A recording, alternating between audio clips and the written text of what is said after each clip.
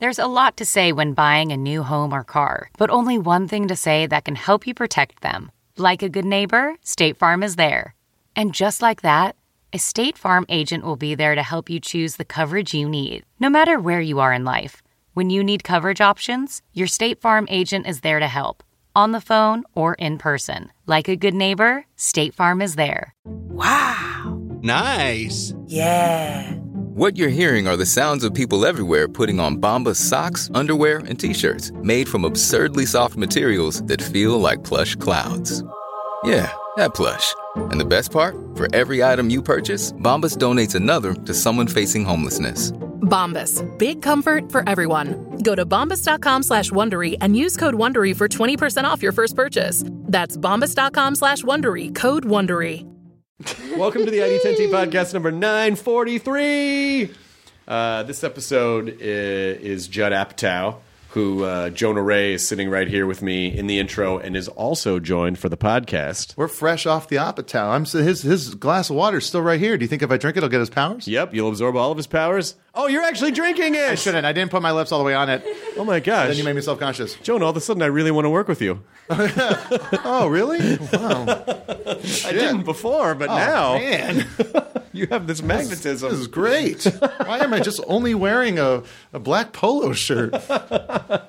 Judd is promoting the Zen Diaries of Gary Shandling. If you listen to the podcasts that Judd was on, I don't know when, it was quite a while ago now, but a year and a half or something. It was right after Gary passed away, and Judd said he had all of Gary's journals, and he knew that he had wanted to do something with it because there was a lot of incredible wisdom and philosophy and comedy process in there, and he knew that Gary would want that shared with the world, and so he made a two-part documentary series called The Zen Diaries of Gary Shandling, which premieres March 26th on HBO. It's a two-night event. It'll also be available on HBO Go and HBO Now. Jonah saw an early cut of it and said it is just fucking incredible. It's really, really great. And you don't have to be into comedy to get it. You don't have to even know who Gary is, but he is a legend. Yeah. And died very suddenly and very tragically a little while back. And so it really is, and I think also for Judd, part of the coping of losing Gary, who was a very dear friend of his, was living through this as well. So it's amazing that he was able to share this, and amazing that Gary journaled so much. And so I highly, highly, highly recommend it. Zen Diaries of Gary Shandling, March 26 and 27 on HBO and HBO Go and HBO Now. This episode, by the way, brought to you by Far Cry 5, available on March 27th on PS4, Xbox One, and PC. Far Cry comes to America. It is the latest installment of the award-winning franchise. Welcome to Hope County, Montana. The idyllic place is home to a community of freedom-loving people and a fanatical doomsday cult known as the Project at Eden's Gate. You are the hero of the story in a thrilling world that hits back with every punch, and where the places you discover are the locals you ally with will shape your story in ways you never see coming, Jonah. Nice. You get paid to do this stuff? No. It's pretty good. Okay, maybe I do a little bit. Maybe sometimes I do. Maybe sometimes this keeps the rickety boat afloat that we call the ID10T podcast. And in celebration of the upcoming release, Nerdist, which I don't know if you're familiar with Nerdist, a company called Nerdist. That name, so familiar. It's like something from my past. So close, yet so far away. It's just but a shadow in the back of my mind. Like a ring of smoke that I can grab at, but it dissipates the second I reach. Anyway, Nerdist produced a video featuring Dan Casey and Kyle. I like how we just drop a bit. I just dropped it. No, we do it. We commit to it just enough. Just enough. Yeah, because this isn't a television show. It doesn't have to go a certain length. We can just get out whenever we want. It's rare that one of us stops and the other one goes, wait. But more beats. More of that. Nerdist produced a video with Dan Casey and Kyle Hill taking on tasks and challenges that players can expect to face in Far Cry 5. Check out the video at nerdist.com or youtube.com/nerdist to watch them. Get trained in shooting, stunt driving, and attack dog handling. But Far Cry 5, available March 27th, which is right around the corner from the time of this posting. And thanks to them for sponsoring this episode of the ID10T podcast, which is 943 with Judd Apatow. Katie, roll the Apatow. Initiating ID10T protocol.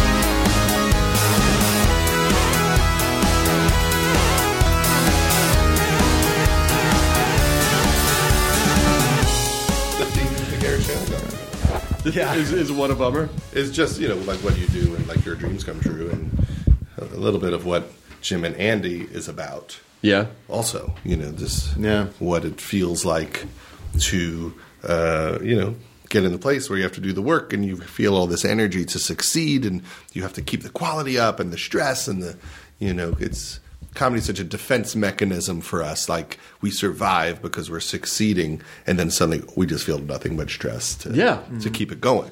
Yes. Oh my God, I would love to start talking about that very thing, because I've been listening to this audio book called The Subtle Art of Not Giving a Fuck, and it's really interesting. And it does. Yeah, you can hold it or you can keep it in the stand. Turn it. You can pace around. You can pace around and go, what else is going on in the news? What else is going on in the news? But essentially, the idea is that if you accept the fact that everything is stressful, then you won't expect everything to be perfect, and it will thereby essentially cut down the amount of stress you have, because you just know that everything is work. But this idea of, because I feel like people are always prepared for failure. They'll go, if I fail, what am I going to do? What's my fallback plan? What's it? But no one that I don't think commonly prepares for success, which is an entirely other set. And someone might go, well, fuck you if you're doing what you want. You got nothing to complain. But the pressure of either staying on top or maintaining or not fucking it up or whatever it is. So can you just sort of just delve into that a little bit, either through your own experiences or through what you experienced with Gary's diaries? Well, Gary was so fascinated by ego, success, the need to be famous. He wrote on a piece of paper in one of his journals, if you're not on TV, you don't exist. And I think what he was writing about, because he was writing it as a joke, is that people think you don't exist if you're not on TV. They think if you decide to take a few years off, that you've dropped off the face of the earth. And they think you're insane for wanting that time or not needing constant success, constant productivity. Yeah. And what is interesting about the documentary, which is on the 26th and 27th on HBO at 8 o'clock, The Zen Diaries of Gary Shandling, is about how you have, like a kid from Arizona, and his brother dies when he's a kid. He's 10 years old. His brother's 13. His mother becomes somewhat obsessed with him and smothers him and cares a little too much about him. He winds up in his room on his ham radio all day long and watching comedy. And comedy and his creativity is like the launch pad to get out of there. And then suddenly it becomes his definition of himself, and we all are like that. Like, if I'm good and if I succeed, I have value. Right. And then you have to keep it up to keep your self-esteem, because your self-esteem is on something artificial. Right. And very fluid. Exactly. Like, so if this movie's bad, am I a piece of shit now? Right. And so Gary became fascinated by that issue. That's what the Larry Sanders Show is about. It's about people who have big egos. And he would always say it's about people who love each other, but show business gets in the way. And then he created a character that I think he felt had all of his flaws. He didn't think he was Larry Sanders. He used to say, Larry Sanders and I are different because Larry Sanders couldn't write the Larry Sanders Show. He had no distance from it. But he certainly had a lot of his issues with ego. And so he was satirizing his flaws. But then as he got older, he thought, well, who am I if I'm not a comedian? Who am I if you don't know me? And people thought he was bananas for not making more stuff and for not being obsessed with making stuff. And he found that funny. Like, I'm weird because I won't do more. and that is a lot of what this documentary is about, is his spiritual journey. So he was trying to find a way to make comedy healthy. Like, what's the healthy way to make stuff? And he had a lot of reminders at the end of his life, like, this is a gift, and it's a gift you should give selflessly to make people happy, to help people get through this difficult life. Right. And so he was trying to figure out how it wouldn't be fucked up to be interested in creativity. So it's not about ego. It's just about the pure giving. So just finding where is important to place the value in what you're doing. Yeah. And was he a pretty happy guy? You know, it's hard to say. A lot of people would say, oh, he was so neurotic. He must have been so unhappy. But I don't know. I mean, when I hung out with him, we always had a pretty good time. And he certainly overthought everything and would get a little intense if he thought things wouldn't be good. Right. And this is something I've seen with all sorts of people, and I get this way too. When your self-esteem is locked in how good your work is, if it feels like the work's gonna come out bad, or someone else is screwing up, or something's going wrong, you get angry because the failure of the work is too important to you. Like, there are people you feel like they feel like if this comes out bad, I will die. Right. And there are other people who kind of don't care in the same way. I remember I met Ron Howard a long time ago and did some consulting on The Grinch. And he said, you know, I look at my career like it's a room filled with paintings, and every time I make a movie, I put a painting on the wall, and at the end of my life, I'll look at all the paintings and go, look at all the stuff I made. And I think it was his way of saying I didn't get nuts thinking each project was live or die. I would work at my hardest, but I wasn't going to emotionally fall apart for each project. Where I think Gary and other people I've met, and me sometimes, it really feels like life or death. At the Larry Sanders Show, you felt the energy like we are trying to do the greatest thing ever. We must not fail, and if you're not doing a good job, then you need to get out of here. And like, it was a little too much. It was a little too intense, but yet it came out great. And then what, was it worth it? Was it worth the pain of it? Yeah, I don't know, because that's a very fundamental question of if that hadn't been the process, maybe it wouldn't have been the same show. However, was it worth it? I don't know. I just remember my favorite thing is, you know, Anna Gasteyer had said that when they would do a sketch, if it didn't go well, they'd walk off and Will Ferrell would just go, hey, we really stunk up the joint, huh? And then that was it. Yeah. And I'm like, oh my God, can you imagine that kind of freedom where you just... like, oh, okay, well, that one wasn't as great. That's fine. We'll get him next time. Like Norm Macdonald, who seems to enjoy it as it falls apart. Like, I used to watch him on Saturday Night Live, and I remember him doing a sketch. I don't know if he was doing Charles Kuralt. Remember, he was the old host of CBS Sunday Morning. It was like, hello, this is Charles Kuralt, and today we're going to look at someone who has the largest tinfoil ball in the world. And he was doing Charles Kuralt, and it slowly gets dirtier and dirtier until he's like, it's a thing called masturbatory asphyxiation or something to the words to that effect.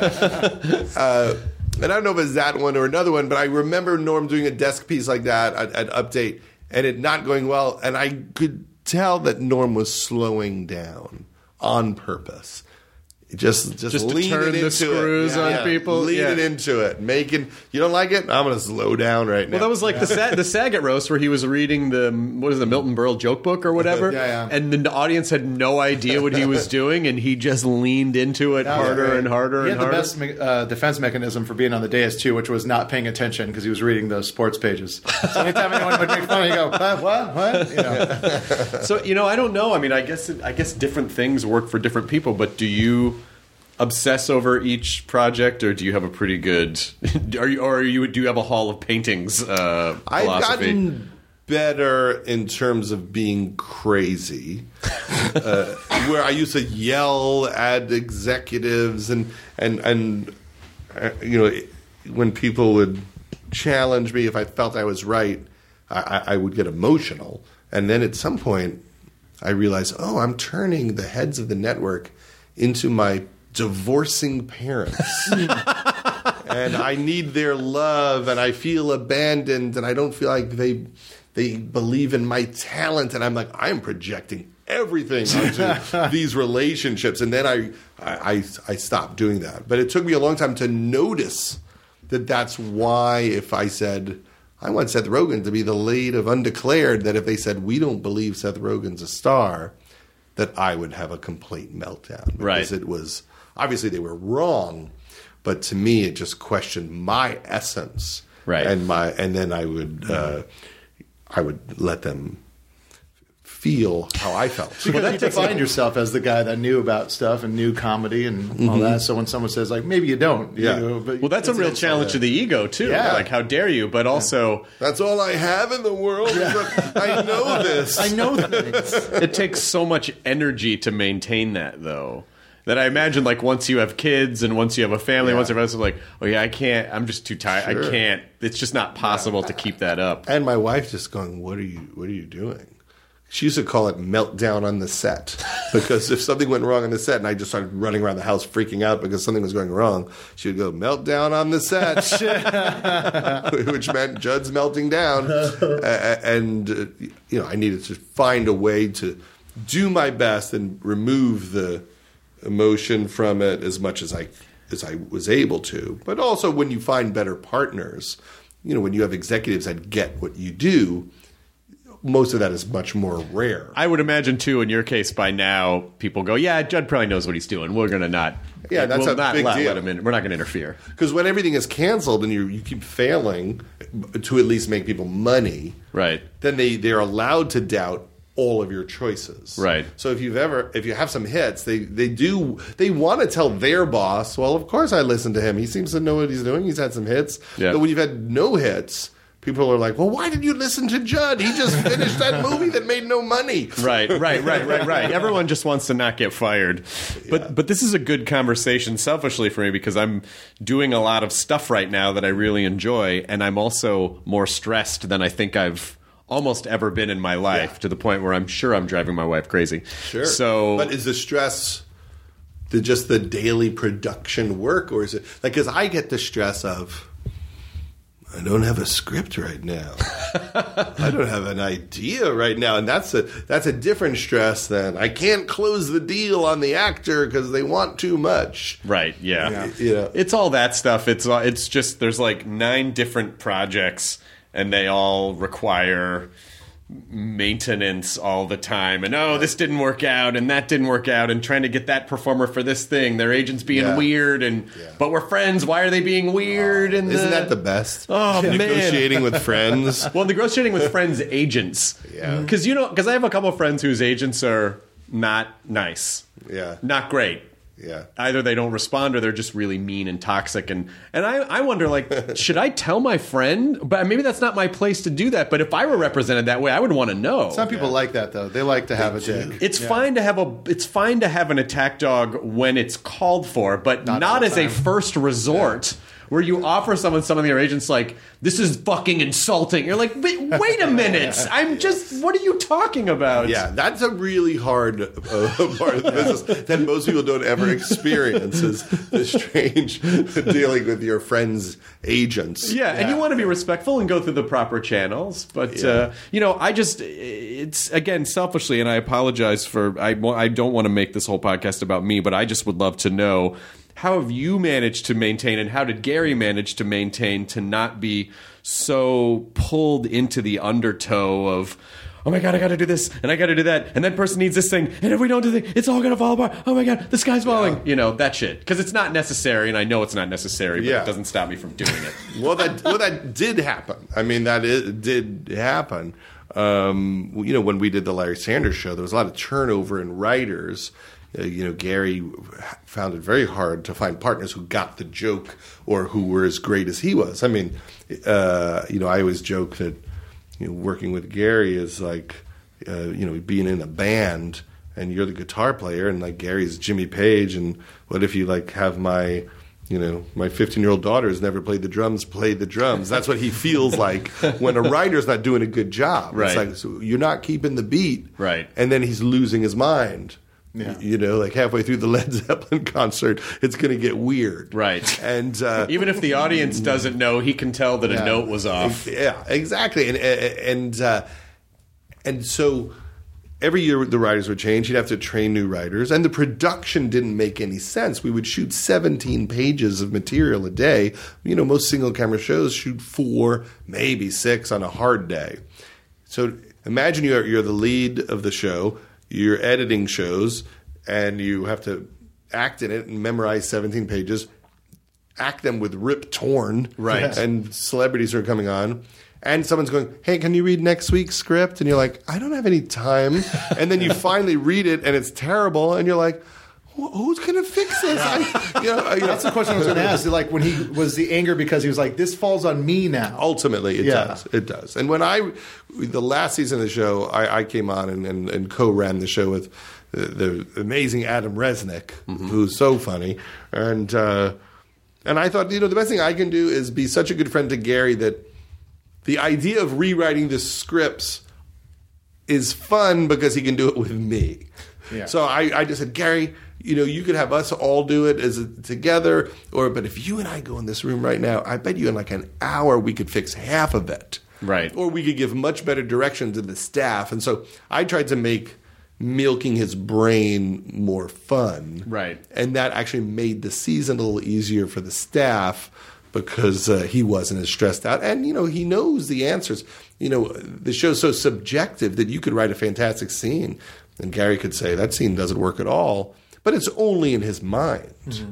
Right. It's like if Larry Gelbart's writing MASH and someone's like, here's a great Hawkeye scene. He's like, not to me. Right. It's all subjective, ultimately. Right. And it was pretty stressful the whole way through. And sometimes you can't solve that except to be working on a different show that has been set up better structurally. Sure.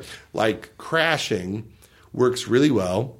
Pete Holmes usually co-writes every episode the whole season. Mm-hmm. So he writes every episode. There's only 8. Sanders, there used to be 18. Jeez.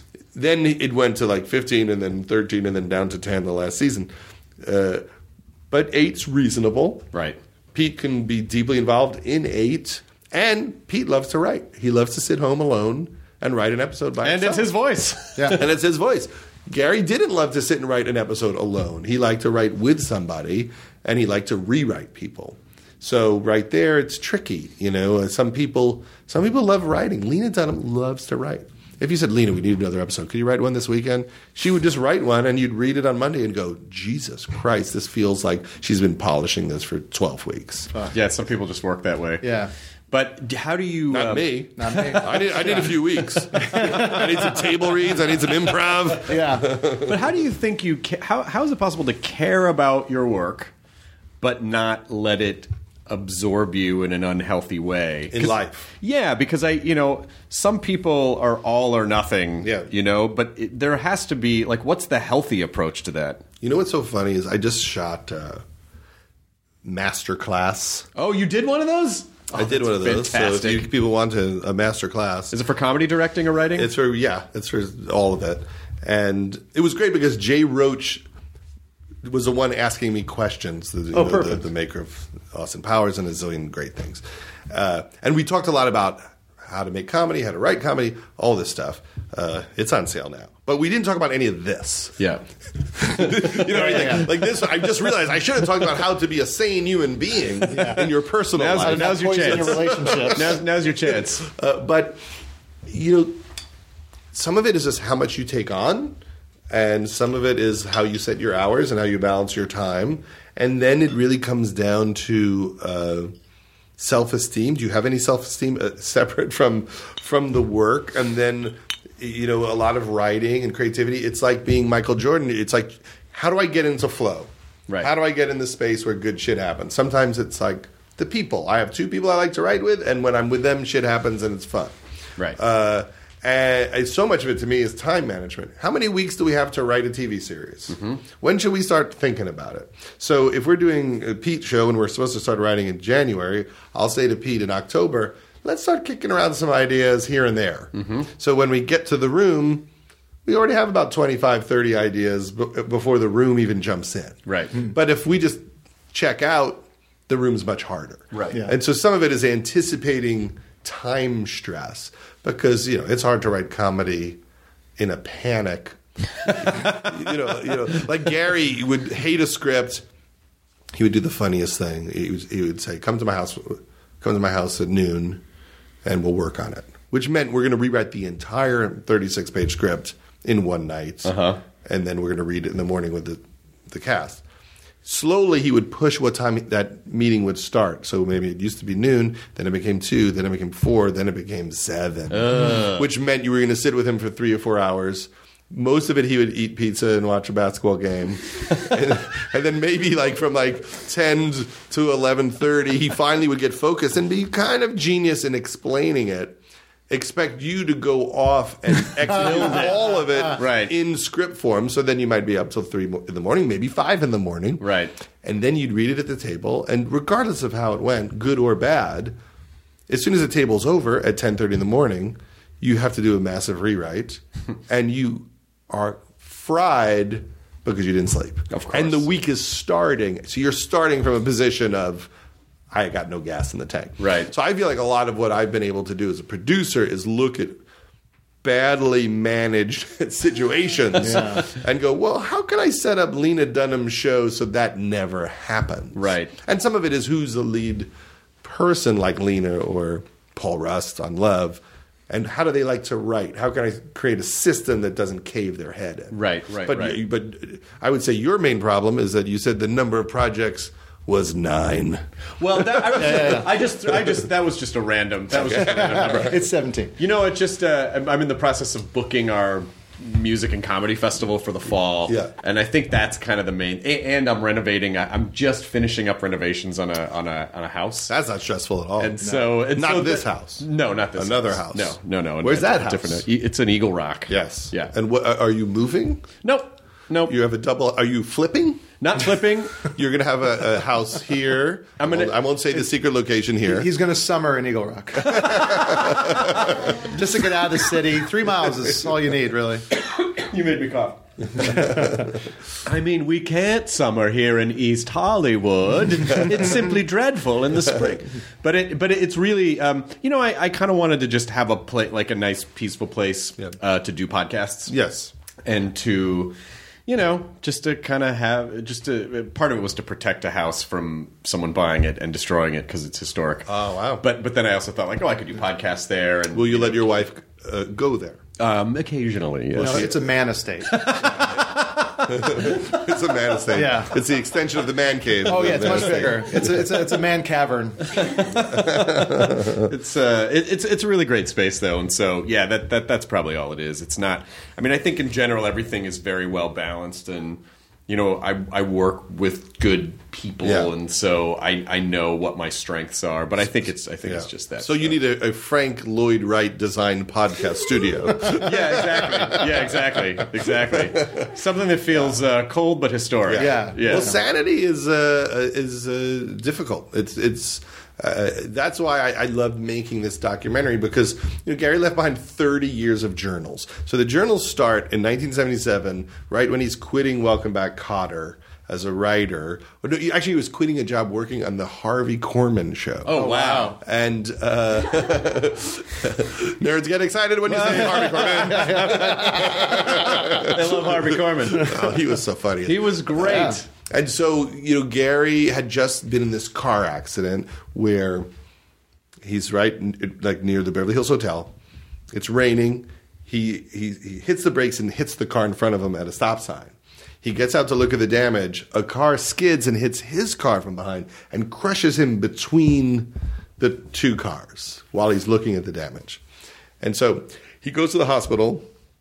He's brought in to have his gallbladder removed. He was very proud that he made a joke as he was being brought into this life-saving surgery. And his joke was that he looked up to the doctor and said, "Just a little off the back." So wait, he was in a car accident but then had his gallbladder removed? As part of his damage. Oh. As part of dealing with the damage of this getting crushed between 2 cars. Right. And so he said that he rose above his body. He walked to the light. Everything you think about, he's like, that's exactly what happened. And then he heard a voice, and the voice said, "Do you want to continue living Gary Chandling's life?" And he said, yes. And then he went back into his body. He said he remembered everything that the surgeons were saying during the operation, and that he always knew that there was more to this life than what we all know. And that gave him the courage to stop writing on sitcoms and commit to a career as a comedian, because he was doing much better. He wasn't doing well as a comedian, but he was began to write for shows like Sanford and Son and Three's Company. And then, that gave him a sense that there was more to this life, and he always tried to apply it, but yet struggled. Like if you've ever seen the George Harrison documentary, they talk a lot about how people think of him as the mellow Beatle, but actually he was like the angriest Beatle. That's why he was into Buddhism and Eastern philosophies. It's like, oh wow, I didn't know he was so troubled that he needed it. And Sarah Silverman says that in the documentary, that Gary wasn't Zen, he needed Zen. And that's what's fascinating is reading these journals from 1977 as he tries to figure out how to be funny, and then he tries to get gigs, then he tries to get respect, and then he tries to get on the Tonight Show, and then he's hosting the Tonight Show, and then you see emotionally how is he, finding happiness, where is his spirituality as he's having success, and then having fights with people, and fighting with Mike Nichols when they're making What Planet Are You From, and they don't get along at all, and it's coming out terrible, and how does he use his belief in Buddhism to attempt to be happy, or at least not unhappy. Right. Did that start after the accident, his meditation and his Buddhism, or was he already kind of doing that before? Well, there was a funny story that, when he was a kid, his brother had a pen pal from Japan. So this is around, 1958, 59. So a Japan pal. What's that? A Japan pal. Thanks, Joe. and then when his brother died, he took over being pen pals with him. And then at some point, the guy moved in with them for a year while he went to college. Oh, that's right. That's in the first part of the doc. Yeah. And he, so I think he might have discovered Eastern thought and Buddhism from this man. And there were pictures of him as a kid. And I just noticed there's like a Buddha on the kitchen counter, which is pretty wild for 1960 Arizona. Yeah. It really hadn't come here in the way it is now. And so Gary always talked about non-attachment. How can you not want anything? How can you do your work but not want? Right. Yeah. How can you, it's like the idea of like getting rid of desire. Because all pain comes from wanting something. Right, is of the course. philosophy.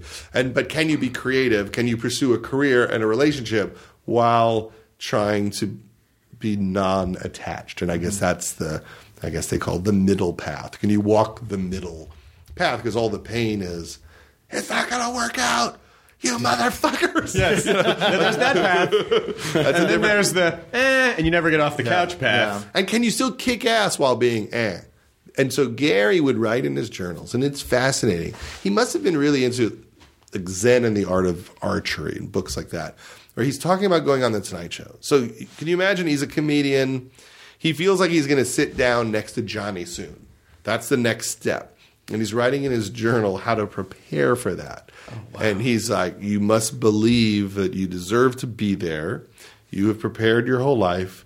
And when Johnny asks you a question, the comedy will come. If you let go.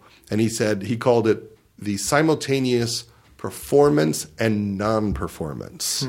So both concentrating and completely letting go. That's crazy that he was preparing for spontaneity in a weird sort of way. Absolutely. That which I actually really understand, as opposed to just showing up and I don't know what I'm going to do. I guess I might, maybe I'll riff or maybe I won't. But just knowing like I am preparing to let it go. Sure. Which makes a ton of sense to me. Because at least you know what mindset that you're going to be in when you get there. And I assume that improv people and Second City people and UCB people on some level are learning how to believe in themselves. Yeah. Right. But I think part of it is that's applies not just to being on the Tonight Show, it applies to your entire life. Right. Can you be in the moment? Can you be spontaneous while not wanting anything and just living in some sort of peace that sometimes is joy, and it's so hard. It is, because it's very counterintuitive, and maybe this is to our egos, but it's counterintuitive to think, because your ego goes, well, I need stuff and I want stuff. Yeah. And so if you tell it, well, I'm not going to try for anything. And I go, well, how are you going to get anything? Isn't that Yoda's thing, like first no try? Do or do not. There is no try. And I think that's part of it. And it's so weird because we live in a country now with a president that his whole philosophy is about revenge. I mean, it's the opposite of everything. It's like, if you cross me, I will attack you 10 times harder. Right. He actually said once, Trump, I will attack you 10 times harder because it will make you not do it again, and it will scare other people off from doing it to me, and I will enjoy it. That's what I say. You gotta respect the honesty there. At least it's honest, I guess. I don't know. Yeah. There are some people though that are like that, where you want to say to them like, "Would you just admit that you enjoy hurting people? Would you please just admit it?" He Just does say that. Just he does say that admit you it. enjoy it. He does admit it, but it is the opposite of what everything Gary was talking about in terms of making your life about giving and kindness and love and trying to figure out why you don't connect with people. And if you could relax enough and drop your ego enough, you would realize how connected people are. I think the last time you were on, I think Gary had just died. Yes, we talked about some of this. And you had just said you had the journals and you were trying to figure out what to do with them. Yeah. And so first of all, how are you doing with it all now that you have, another year of perspective? I'm just, unleashing this documentary on Earth. So in a way, it's the end of a 2-year grieving process, because instead of learning to let go, I just listened to every podcast and watched every Tonight Show and looked at everything he ever did for 2 years and looked at it like Gary would want me to think that there was a lesson in this. And so I will try to learn the lesson, and the documentary is telling other people what the lesson is. And he would want people to know what the lesson. I think so. He went on Comedians in Cars, getting coffee. It was one of the last things that he did, and I feel like that was the beginning of where he wanted to take what he was doing. He talked about his spirituality, and he found a way to be funny.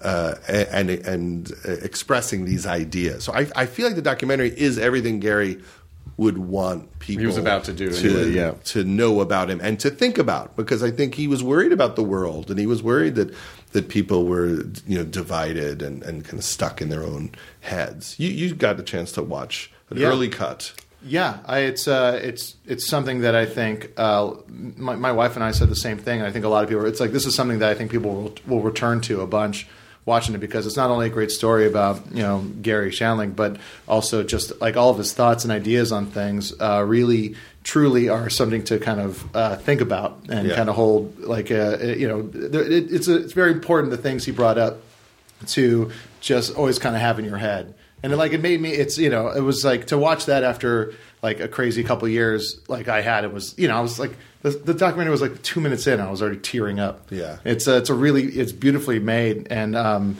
it's, I think it's going to be kind of less a documentary on some comic that, people might or might not know. Cause it's, because he hasn't done anything in a long time.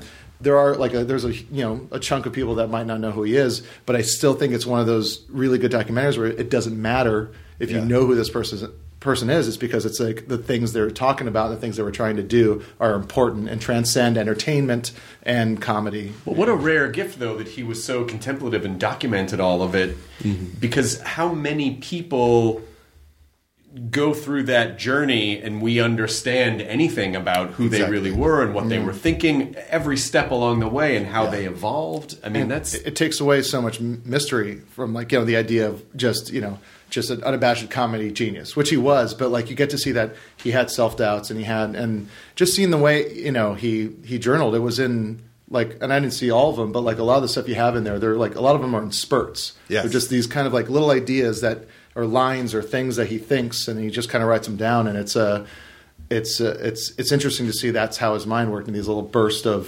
thought.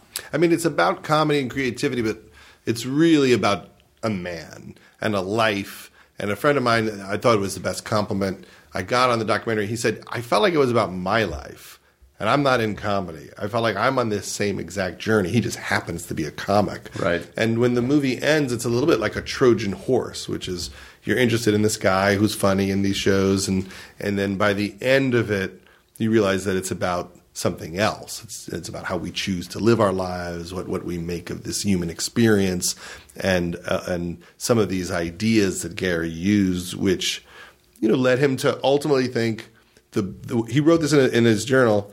that he wanted to give more. That's the win. And that's it. And you could boil the whole thing down to that. Give more, that's the win. Basically, through Gary, Judd has made comedy Dianetics. I've got some real estate. So you have the cover just has to be Gary's mouth with a volcano lava flow spewing out of it. I think that'd be really great. You got to release the Shanlings. Commonetics. I've got some cast members from TAPS are going to be a part of it. You got Tim Hutton in there. You got a Tim Hutton. They're all there. And so that's what's exciting about having it come out. And then I'll have a nervous breakdown personally from the end of the process. But I did try to look at it like Gary's always tried to teach me stuff. When I got hired at the Larry Sanders Show, he didn't say you're going to do a good job. He said you're going to learn a lot, and that is a lot of what our relationship was. And I went to his cremation. That's a really heavy thing to be a part of, and it all became very clear, there's this life, and there's what we learn from it, and what we take from it, and that it's all a lesson, and that Gary would want us to learn from everything he went through. Like, if anyone's life could be any better because of anything he went through, that's what Gary would want. That's what I took from being at the cremation. So, that's...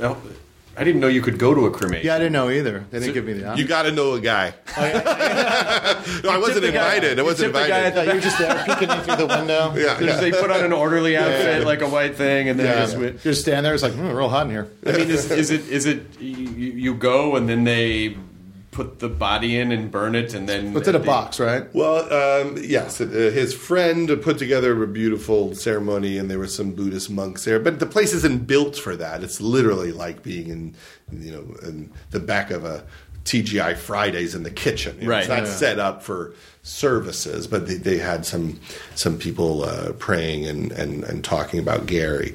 But ultimately, they cremate him, and you're in a room which is industrial, and suddenly they hit a button and the room gets hot, and the room suddenly smells of smoke, and you feel it in your chest, and you realize Gary is in me right now. Sure. I am breathing Gary, and it's very moving and very powerful, and it's clarifying. You just go, all right, well, I need to be nicer to the next person I encounter. That's what this is. There's a Buddhist saying where they say, when you're in love with somebody and you're in a fight, when you hug them, imagine where you both will be in 300 years. And that's what the cremation felt like. Okay, so it reminded me a lot of Harold Ramis, who I was friends with, who was similar to Gary in his interest in Buddhism, who used to say, he didn't believe in God, and he said, but when you don't believe in God, you have a choice to make. I can be a good guy or a bad guy. It's up to me, and I'd rather be a good guy. That's it. I'd rather be a good guy, and that is what that moment was like. Also, oh, okay, I get it. We're here. Let's just be good to each other. But there's also so much about legacy, and not just the physical things that you pass on, that you pass down to the world, but also, the experiences and the lessons, which I think really have the most value to people if they're willing to listen. Sure. Because that's really all we have ultimately. Yeah. Buildings can rise and fall. You can have all the money in the world and then zero money, or you can have, But what is eternal is sort of the knowledge that we are able to push down through the generations and through time that that will ultimately survive. And that's what Gary was interested in, being a mentor. And Sarah Silverman talks about it in the documentary. She talks about it, the Gary effect, like the butterfly effect of how many people he taught an approach to creativity, truth in your work, and digging deep to the core of yourself and characters in the work, which he learned from this acting coach named Roy London, and how many writers, were inspired by that. Paul Simms, who ran the show in the second season, he worked on Divorce, and he created News Radio, and he's one of the head guys on Atlanta, and he was someone giving a lot of advice to people like Sacha Baron Cohen and Pete Berg and Sarah and me, and everything I do, I think, this is all because of Gary. I used to think while we were writing Freaks and Geeks episodes, what would Gary do here? And then I would imagine that Freaks and Geeks was an episode of the Larry Sanders Show, and I would try to apply the same, rules to it. I really thought Martin Starr is related to one of these people on Larry Sanders. Okay, what's the scene feel like? What's the level of truth? Why would it be funny, like a bunch of kids talking about how girls don't like them? Right. And in my mentorship of writers and producing, I think, that's just from Roy to Gary, to me, to Seth or Kumail, to whoever they're with. That's the beauty of all that. And how did this... Because now you're very much your own entity. Mm-hmm. And so who are you now, do you think? Like, what do you think your strengths are? What do you think your weaknesses are now that you've... because you when you start out, you're kind of emulating other people taking lessons, but at a certain point, you really do kind of form your own identity. Yeah. So do you think you're there yet, or do you still think, I still got a ton to learn, or like, where do you think you're at? I don't know. I'm generally pretty tough on myself. Like, for instance, this documentary is getting amazing reaction, but I feel like it's Gary. I'm just assembling the greatness of Gary. But you could have assembled it in a bad way, though. It's a really well done documentary. Or I'll just think, my editor, Joe Beshenkovsky, who did Jane, about Jane Goodall, he also edited the Kurt Cobain movie. Oh, wow. I'll think, Joe did a good job. Like, it's hard for me. It's hard for me to think I was a part of it in any way. No. And I had to work to own any of it because that's just how I've always been, and that served me in a way. It's not humble, but my low self-esteem keeps me working hard. I never rest on my laurels. I'm never happy enough to get weird and cocky. I've always been aware that if you make a good movie, there's nothing about the experience of a hit movie that will make the next movie successful. Right. It's just an experiment. You can be Spielberg and make Close Encounters of the Third Kind, and then next up, 1941. Which on paper it should work. You got Belushi. All the elements are in place. Yeah. I went and saw that in LA at the Motion Picture Academy when I was, I believe, 12 years old. And in the audience, and I got his autograph, Phil Silvers. What? At Michael York.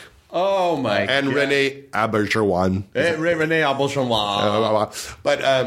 But yeah, there's nothing about... It's like doing stand-up. One set does not get you to the next set. Yeah. No, but there are elements... No, it doesn't guarantee that the next set is going to be good, but it does lay the groundwork.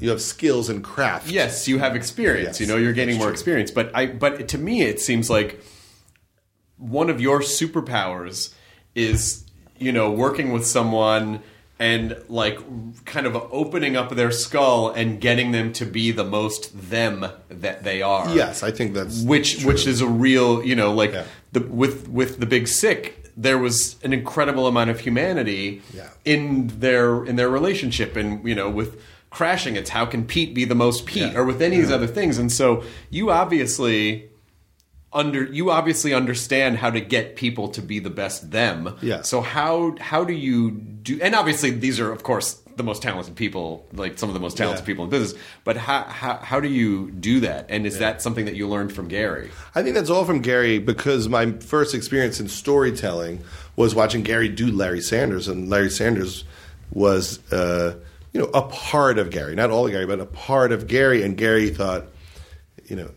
all that matters is the truth and, compassion.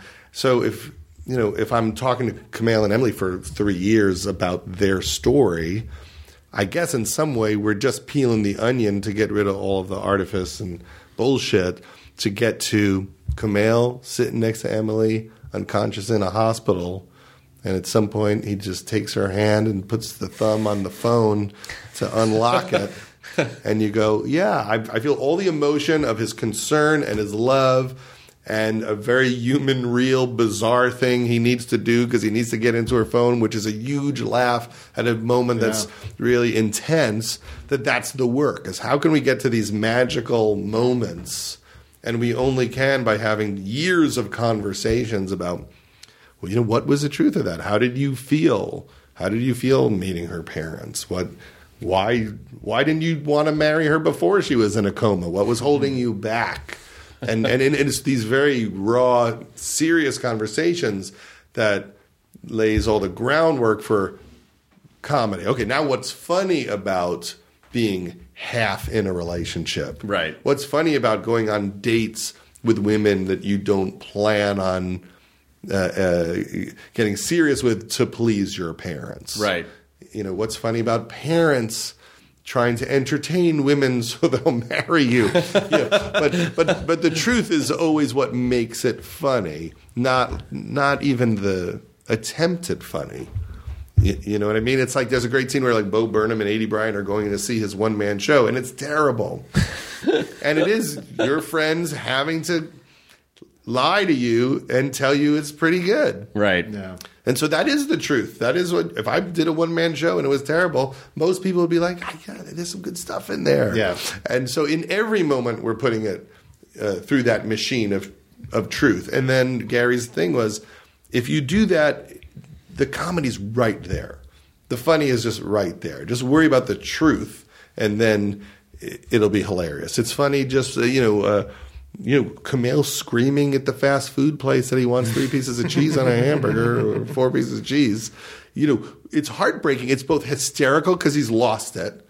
He's not performing it like he's doing comedy. Right. But just this poor kid not knowing how to handle. He doesn't even know why this guy's mad. Yeah. And he's just screaming, fuck me look me in the eye when you fuck me, or whatever he says. I mean, on the page, it's not comedic, but like we're so with him. We know where his heart is. So when he snaps, and it's the magic of performance and Kumail and his great work that he can get that laugh, and simultaneously it's 100% credible and funny and heartbreaking simultaneously. Yeah, earned. Do you think Gary would have gotten to a point where he would have felt like, I don't know if I really need to perform anymore? Would he have achieved some sort of last level of enlightenment and just realized I literally don't need anything anymore, and essentially just walked off into a desert? Yeah, I don't know, because in the last few years of his life, he had been sick. And that stopped him from performing. He had been writing jokes that were really funny, and he was trying to reinvent stand-up. He hadn't figured out how to do it. He was really into silences. He was into awkward moments, but he wasn't sure. He just knew that people were afraid of silence, and he liked to create it, to just see what would happen and how. And he was interested in how it made people feel, like to just tell a joke and then wait too long to tell the next one, and not even to make you laugh, just to go, why are we all so uncomfortable being together? Right. Yeah. And he had written a lot of things in his journal about trying to appreciate that his comedy was a gift from God, and that his comedy was there to make people happy, and that he shouldn't not appreciate that he has this gift. There's one thing in the documentary where there's a note where he says, Eric Idle said, it's not, I'm paraphrasing, it's not enough to just go through all this pain and all these struggles. You have to tell people. You have to tell people what happened. And so I think he was getting his head around that. And I think he did it with Jerry on Comedians in Cars. I mean, that's very near the end of the movie is he's telling Jerry, I was in the hospital. I had surgery. I went to get a CAT scan, and the guy said he was so happy I wasn't dead. He thought maybe I was dead. And he's so funny telling that story. He's like, "Oh, it's so great that you're not dead." Do you what was your last conversation with Gary? I'd been talking to him a lot in the last month because he wanted the Larry Sanders Show to be available for people to see, and it had been sold off in different seasons. Oh, I remember this. Yeah, it was like trying to pull it all back together was a huge ordeal. Like Crackle had a season, and someone else had a season. So he was trying to to get HBO to basically buy it from everyone and put it on a streaming service. And I said to him, where do you want it to be? Do you want to make money off of it? Do you just want it to be easy to access? And he said, yeah, I just want people to be able to see it. I don't care about the money. And we were having a lot of talks about how to pressure people to make that happen. Right. And then he literally got a call and found out that it happened and then died like an hour later. Holy shit. And I don't feel like those things are connected, although who knows? I mean, some people believe in things like that. He had a blood clot in his leg that I think had moved up into his heart and caused a heart attack. But that was very important to him, the idea that this work that was, I think what the achievement he was most proud of would be easy to see and not forgotten. Yeah, but in just all those years worth of journals, you must feel like, oh, there's still like 50 more episodes of a story to tell with everything that's in there. I mean, how are you selecting and editing to make this, a much shorter arc to what is probably a much longer? Well, I started editing and I thought it could be a little over 2 hours. And then at some point I could tell I was not timing out that way. And I called Richard Plepler, the head of HBO, and I said, I think this is more like the Bob Dylan documentary or the Eagles documentary, and I think Gary's worth it. There's never been a comedian who's been given the right amount of time to tell a story like this. And Gary was around in the 60s and the 70s and the 80s and the 90s and on and on. Like, there's a lot of ground to cover. And he said, we love Gary, and you should do whatever you want to do. Whatever it is, just send it to us, and if it's good, we're ready to go. And no one ever gives you that kind of freedom. He told me later he was a little nervous, but he did give me that freedom. And so when I edited, I didn't think about time. I mean, if it went 5 hours, I might have said that's fine. I just thought the movie is like a mystery. Who was Gary? Why was he like that? He was so sweet and funny, but also so in his head and neurotic and troubled. And what was that? Where did it come from? So the movie is structured like the slow reveal of his core. Right. Here's who he is. And also we didn't rush. You see movies about musicians and they show 15 seconds of All You Need Is Love. Or that really always bothered me. So I thought, all right, in order to show how good the Larry Sanders Show is, I'm going to show a couple of scenes, the whole scene. I'm going to show Jim Carrey's song, the entire song. I'm going to show half of his Tonight Show set. So we're not rushing through it. That's what I like about it, is it feels like the pace life moves in more than trying to jack it all into a short amount of time. Yeah, and I also feel like it's important for people to see where things come from, in the sense that we all get very insulated where we think like, oh, our generation really figured it out. Like, we're edgy, we're smart.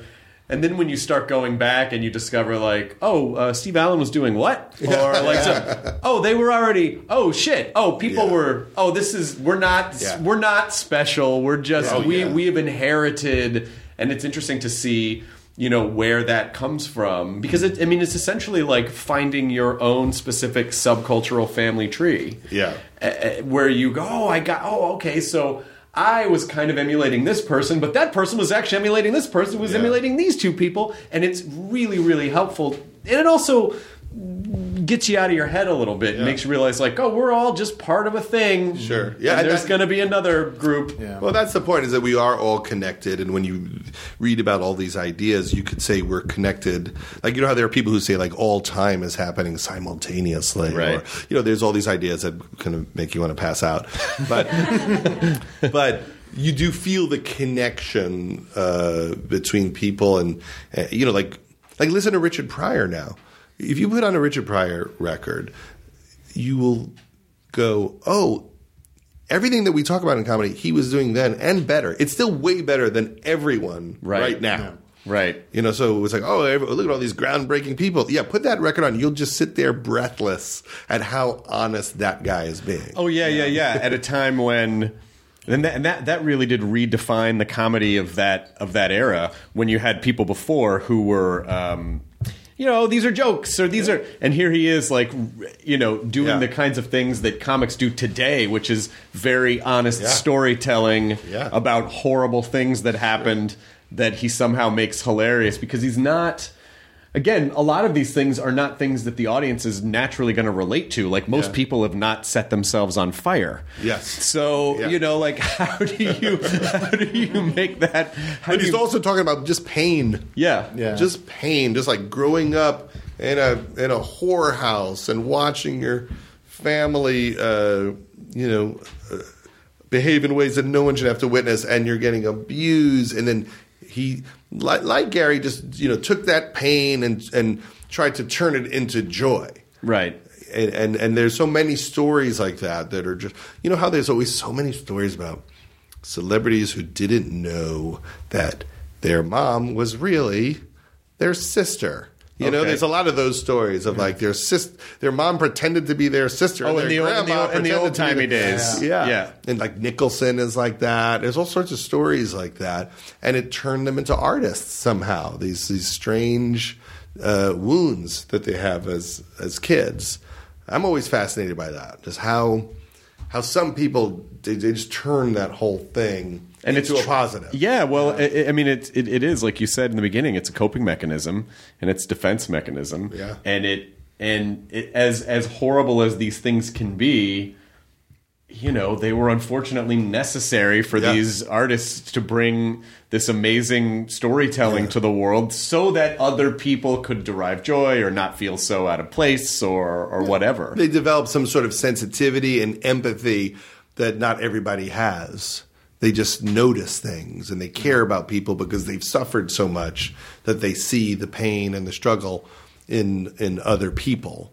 I always connect it to songwriting. You feel that with the great songwriters, that they're feeling something. Like Kurt Cobain, he's feeling something that most people aren't as tuned into. And by expressing it, other people are like, oh my God, I feel that too. Yeah. I must have told you this the last time you were on, but I only met Gary a couple of times, and I think every time I met him, it was weird in some way. Yeah. But the last time I met him was at Sarah Silverman has a party every year, and he was at it. Mm-hmm.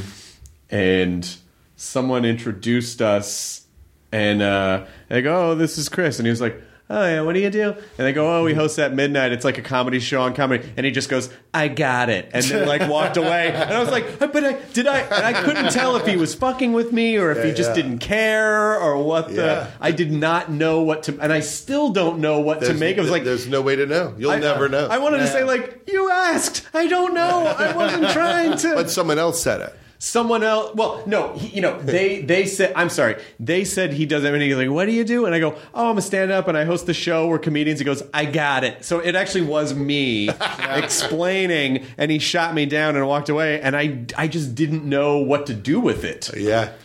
I was 23 or 24, and he was seeing some friend's kid's band, and I happened to be at the club, and I saw him, and I freaked out, and I went up to him. I was like, "Mr. Shanley, I'm a really huge fan of yours." He's like, "Oh, that's great. Well, what do you do?" And I said, "Well, I'm a comic. I just started a couple years ago." He's like, "Well, that's so nice, and I'm so sorry for you." I think he also just got uncomfortable. Yeah. Just got uncomfortable meeting people. Like it doesn't mean anything other than Gary on that night might have just felt weird in the space, and it's hard to. On another night, he might have just like chatted with you for hours. It seemed nice. He asked if I wanted a picture. Then someone was nearby with the camera, shot the picture. It was very pleasant, but it was loud, so it wasn't. And that's what the documentary is about. Is like, what was that? And in fact, that's what we talk about in the documentary. Is people go, what's up with Gary? And so in a night like that, you go, I don't know. He was having health problems. He was not sure what he was doing with his life. Maybe in that moment, seeing some bright-eyed guy who's doing great just fucking irritated him on some level. If you walked up to him and said, like, "I've never been in more pain," he might have talked to you for hours.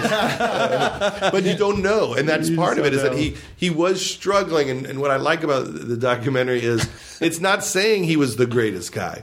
It's saying he had a goal to be kinder and to evolve.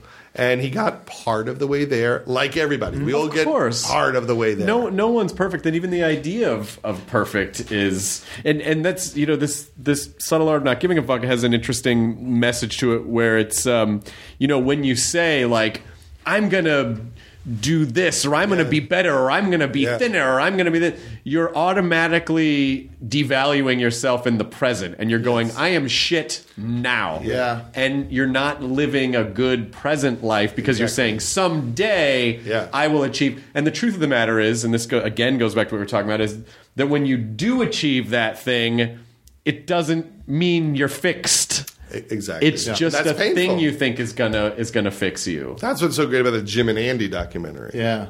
Is because have you seen that yet? No, I haven't seen it. It's all about Jim staying in character the whole time he shot the Andy Kaufman movie. Right. But he talked a lot about being happier pretending to be Andy Kaufman, because in a way it allowed him to drop all of his problems.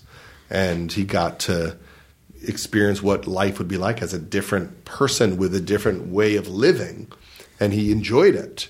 And then he had to go back to himself, and he found that to be really painful, to return not to the life of Jim, but to the emotional instincts of Jim and how he interprets the world, where Andy might just not care and be silly and wild and not didn't worry if you were happy or unhappy around him at times, and that there was something blissful about dropping your own history, your own wounds, your own tendencies. And it's an amazing documentary. Yeah, it's on I Netflix. It's one of those documentaries too. It's like really funny at times, but also kind of a bummer a lot of times. And how you kind of like don't like Jim Carrey throughout a lot of parts of it, where you go, because he's kind of just being an ass a lot of the time. Well, go ahead. Well, I was just going to say, and it's very similar to Gary's journey in that Jim talks about being a kid and what was happening in his family, that made him become funny, because his dad lost his job and they were homeless, and he tried to entertain them. So he was, built to be super turbocharged to entertain. Right. And then at some point, after a lot of success, he realized, this doesn't actually heal my wounds. I don't feel better. Right.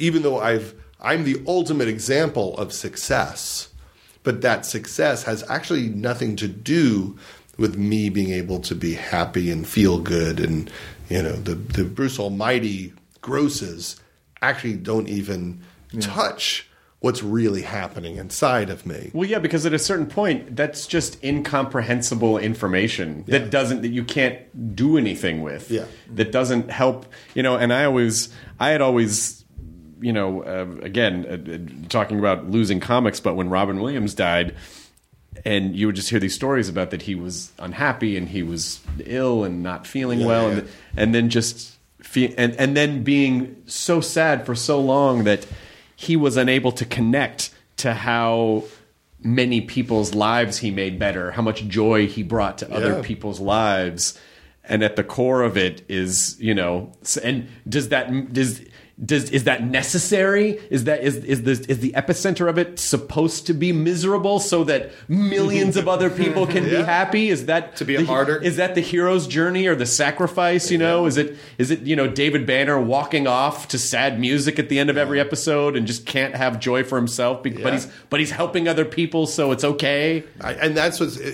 fun in the documentary, is that Gary talks to Seinfeld a lot, and you see them in different eras having these conversations, and you realize, well, Jerry is happy. Jerry he's just psychologically built differently than Gary. He loved Gary. They had similar, journeys earlier in their careers. But he is happy. Yeah, there's proof you can be happy. It's Jerry. You could call him. He's happy right now. He has his way of dealing with problems, and he's a normal human being. I'm sure he has pain here and there, but he's not ruminating in the way that Gary did. And I'm sure there's plenty of people who are happy in the way most people are. Will Ferrell is a very happy person. Outside of like mental illness or obviously things that people can't necessarily control, I do feel like the drama is an addiction, and I do feel like it's like a superstitious, I was dramatic the last time and this thing worked out, so now this is part of my process. And I would like to disprove that as an idea so that people don't feel like they have to make that part of their ritual, that you can just... You get addicted to whatever you do. Like they say, I read a lot of these books about they're like self-help books, but they apply to quantum physics. And there's one book by this guy, Joe Dispenza. He talks about, if you're happy all the time, your cells think they're supposed to be happy. Mm-hmm. And then if you're unhappy, it tries to get you back to happy. And if you're unhappy all the time, it's like your cells, the chemicals of unhappiness, if you get happy, they want to bring you back to unhappiness. It's like there's like a quantum physics reason why you're in a certain mood. Well, maybe you're happy and unhappy simultaneously. Well, that's the key. Can you let go? Can you let go of all of it? What's the name just of that accept. I think it's called Breaking the Habit of Being Yourself. Oh, that sounds fantastic. And his theory is that if you meditated every day about how you wanted to feel, and you imagined it, because he says that your brain doesn't know the difference between like something you made up and reality. So if you just sit for half an hour and pretend to be happy and think happy thoughts, that you can program your brain to think that's like the de facto setting. Mm-hmm. Because your brain doesn't know that that's not what it is. Right. And that and I have a business manager, he's always like, if I say, how you doing? He's like, having a great day. and recently I realized he's happy because he's made this choice. You could choose happiness. Right. But also that book is saying that chemically your body becomes addicted and wants to be in the space that you're generally in. Right. Yeah, which I really like the idea because we think of ourselves as I think most people, we think of ourselves as we're us. We're a unified thing. I am a unified thing as opposed to a collection of millions of microorganisms that are essentially... I think it was Alan Alda was just, we talked about this idea because he was fascinated by the idea of there are different microbes in your hand. I hate this talk. This is the definition of everything I hate. Like, there's a million microbes that live on your arm. Like, I want to put a bullet in my head. They're piloting you. Yeah. They're piloting you, though. Ultimately, like they are just keeping this organized meat bag walking in the direction that they need it to be walking. Your gut. Your gut microbes. Yeah. Your gut flora. Yeah, the gut flora. I don't want to hear that I have a brain in my stomach. No, it's millions of brains. I generally hate science. I had a conversation with Seinfeld about this once. He said, if he looks at a picture from space, like if he's writing at Seinfeld, he would put a picture from the Hubble telescope on the fridge, and that made him feel better. Yeah. Like thinking he's small makes him feel better. And I said, no, thinking I'm the king of the universe makes me feel better. When I think I'm nothing, I'm just in a wide-eyed existential funk or terror. But that's what I'm trying to flip. Right. That's Can I flip that? Well, and that's the want of something bigger than not being anybody is that I get drenched in shame and I don't want it. Even if I have a good set and stand up, I walk off probably more bummed out than if I had a shitty set. Well, because I go, who am I to want this attention? Exactly. Yeah. But I can tell you, so for a couple of different things, the idea of feeling small is nice because then it seems like, well, then the universe is never conspiring against me because I'm not important enough. The universe has more important things, so if things don't go well, it's not because the universe hates me. Yeah. It's just because of either it accidentally didn't go well, or were there maybe micro choices that I made because I feel like I deserve a certain thing or whatever to manifest this. But... I've obviously been sober a long time, but I'm not an AA person. But a lot of my friends who are in AA, I really have grown in 15 years of it to respect the idea of being insignificant because it takes a lot of control off your plate. Because if you're insignificant, it's like, I can't control everything. Yes. And so I don't even need to bother trying because I'm not important enough to control everything. So insignificance from that standpoint is very refreshing to me as opposed to... I gotta hold it all together, It's like I gotta control everything. That's what I'm working on. That's what you'll get if you buy my master class. Amazing that you would turn that into a plug. This could be this miserable. Then your master class is available now?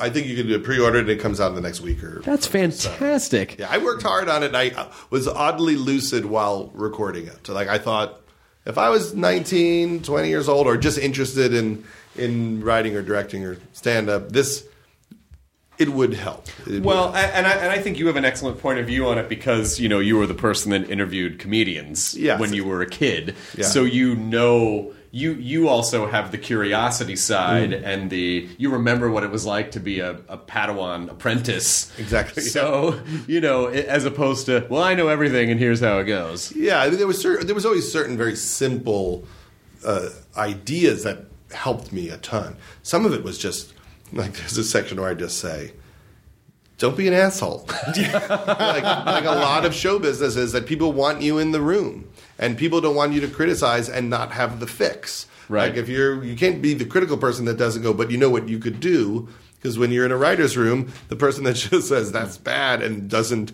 help is the person that gets fired. Yeah. And so simple things like that are helpful. Those are two amazing pieces of advice, and I think some that people actually forget is like, just don't. If you're just not an asshole, you already like that is a big win in your corner because people will want to work with you because there are plenty of assholes. And then my manager Alex always says like, just be a problem solution guy rather than saying. This is dumb. Say, well, what if we did this? Or I could make this work better if we could do it this way, as opposed to slashing and burning. Yeah, be constructive. Yeah. Don't be a room killer. That's what they always say in sitcoms. Like, oh, that guy's a room killer. The whole room just stops dead because we all just hate him so much. Oh yeah, there's always one guy in a room that has to whenever and this is terrible because it makes people afraid to pitch jokes. One guy will just go, Mah. Hey, maybe don't make people uncomfortable to pitch jokes. He's the stand-up in the back of the room going, that guy. That's the worst noise. That's the worst. I get it. Oh, okay, well, thanks. Sorry about that. So as we're wrapping this down, any sort of grand message that you feel that you want to impart? Any what was a particular favorite chunk of wisdom from Gary that you? Well, I think. At the end of the documentary, there's this weird moment where I'm recording a Skype podcast with this Buddhist guru, Ram Dass. And Gary comes over in the middle of it. I asked him, I said, come over if you want to talk to Ram Dass. And Ram Dass says, you're supposed to live in your heart, not in your head. He's like, your head is where all the trouble is. Your heart... He goes, that's where all the good stuff is. So to me, it's as simple as that. Like, can we do that? Can we live in our heart and not our head? And he said, it's all about loving awareness. Can you be aware and not reactive and loving? So I like that the documentary, it lands on Gary looking like he's 8 years old as he listens. And he's very peaceful as he listens. And this guru says, no, this is all life is. It's just being in your heart. And he also says to Gary, comedy is very productive in spiritual work. It gets you there. Yeah. And I thought that was special. So this is obviously an impossible question to answer, but just take an educated guess. So this time when Gary is, he's led to the light for the second time in his life, and maybe the voice says to him, were you happy being Gary Shandling? Do you think he would have said yes? I think so. I do think so. When I think about the times I spent with Gary, I think we laughed our asses off. I think he certainly tried to create a world that he felt safe in. And a lot of people say, oh, but he wasn't married, he didn't have kids. But I think for him, for some reason, he liked knowing he had his independence and his privacy. But so much of time with Gary was just pissing your pants laughing. He was so funny. And he had problems. He had health problems also. The same ones that everybody has. But I think there was a ton of cracking up in there. There was a lot of good dick jokes. a lot of moments of inspiration where he'd say something funny and be so proud that he thought of it. And he wrote a joke for the Oscars for Chris Rock last time he hosted the Oscars. And he was just so happy that he called Chris and they kicked jokes around and he got one in. So I do think he had a lot of joy in his life. Excellent. Well, thanks for coming back, Judd. And the documentary, when is it? The 26th and 27th. Yes, and then it'll stream on all the HBO streaming services. And then Love is on Netflix and Crashing's on HBO. Yeah. New Season of Love is by far the best one yet. So I highly recommend anyone listening, if they haven't watched it yet, check it out. Fantastic. Thanks, Judd. Thanks, Jonah. Nice to see you. Nice to see you as Thanks well. for making some time in your Mystery Science Theater world for the old podcast. For you, some things. Thank you. Enjoy your burrito. ID10T scanning complete. Enjoy your burrito. Enhance your listening experience with Wondery Plus. Enjoy ad-free listening, exclusive content, binges, and more. Join Wondery Plus in the Wondery app or on Apple Podcasts.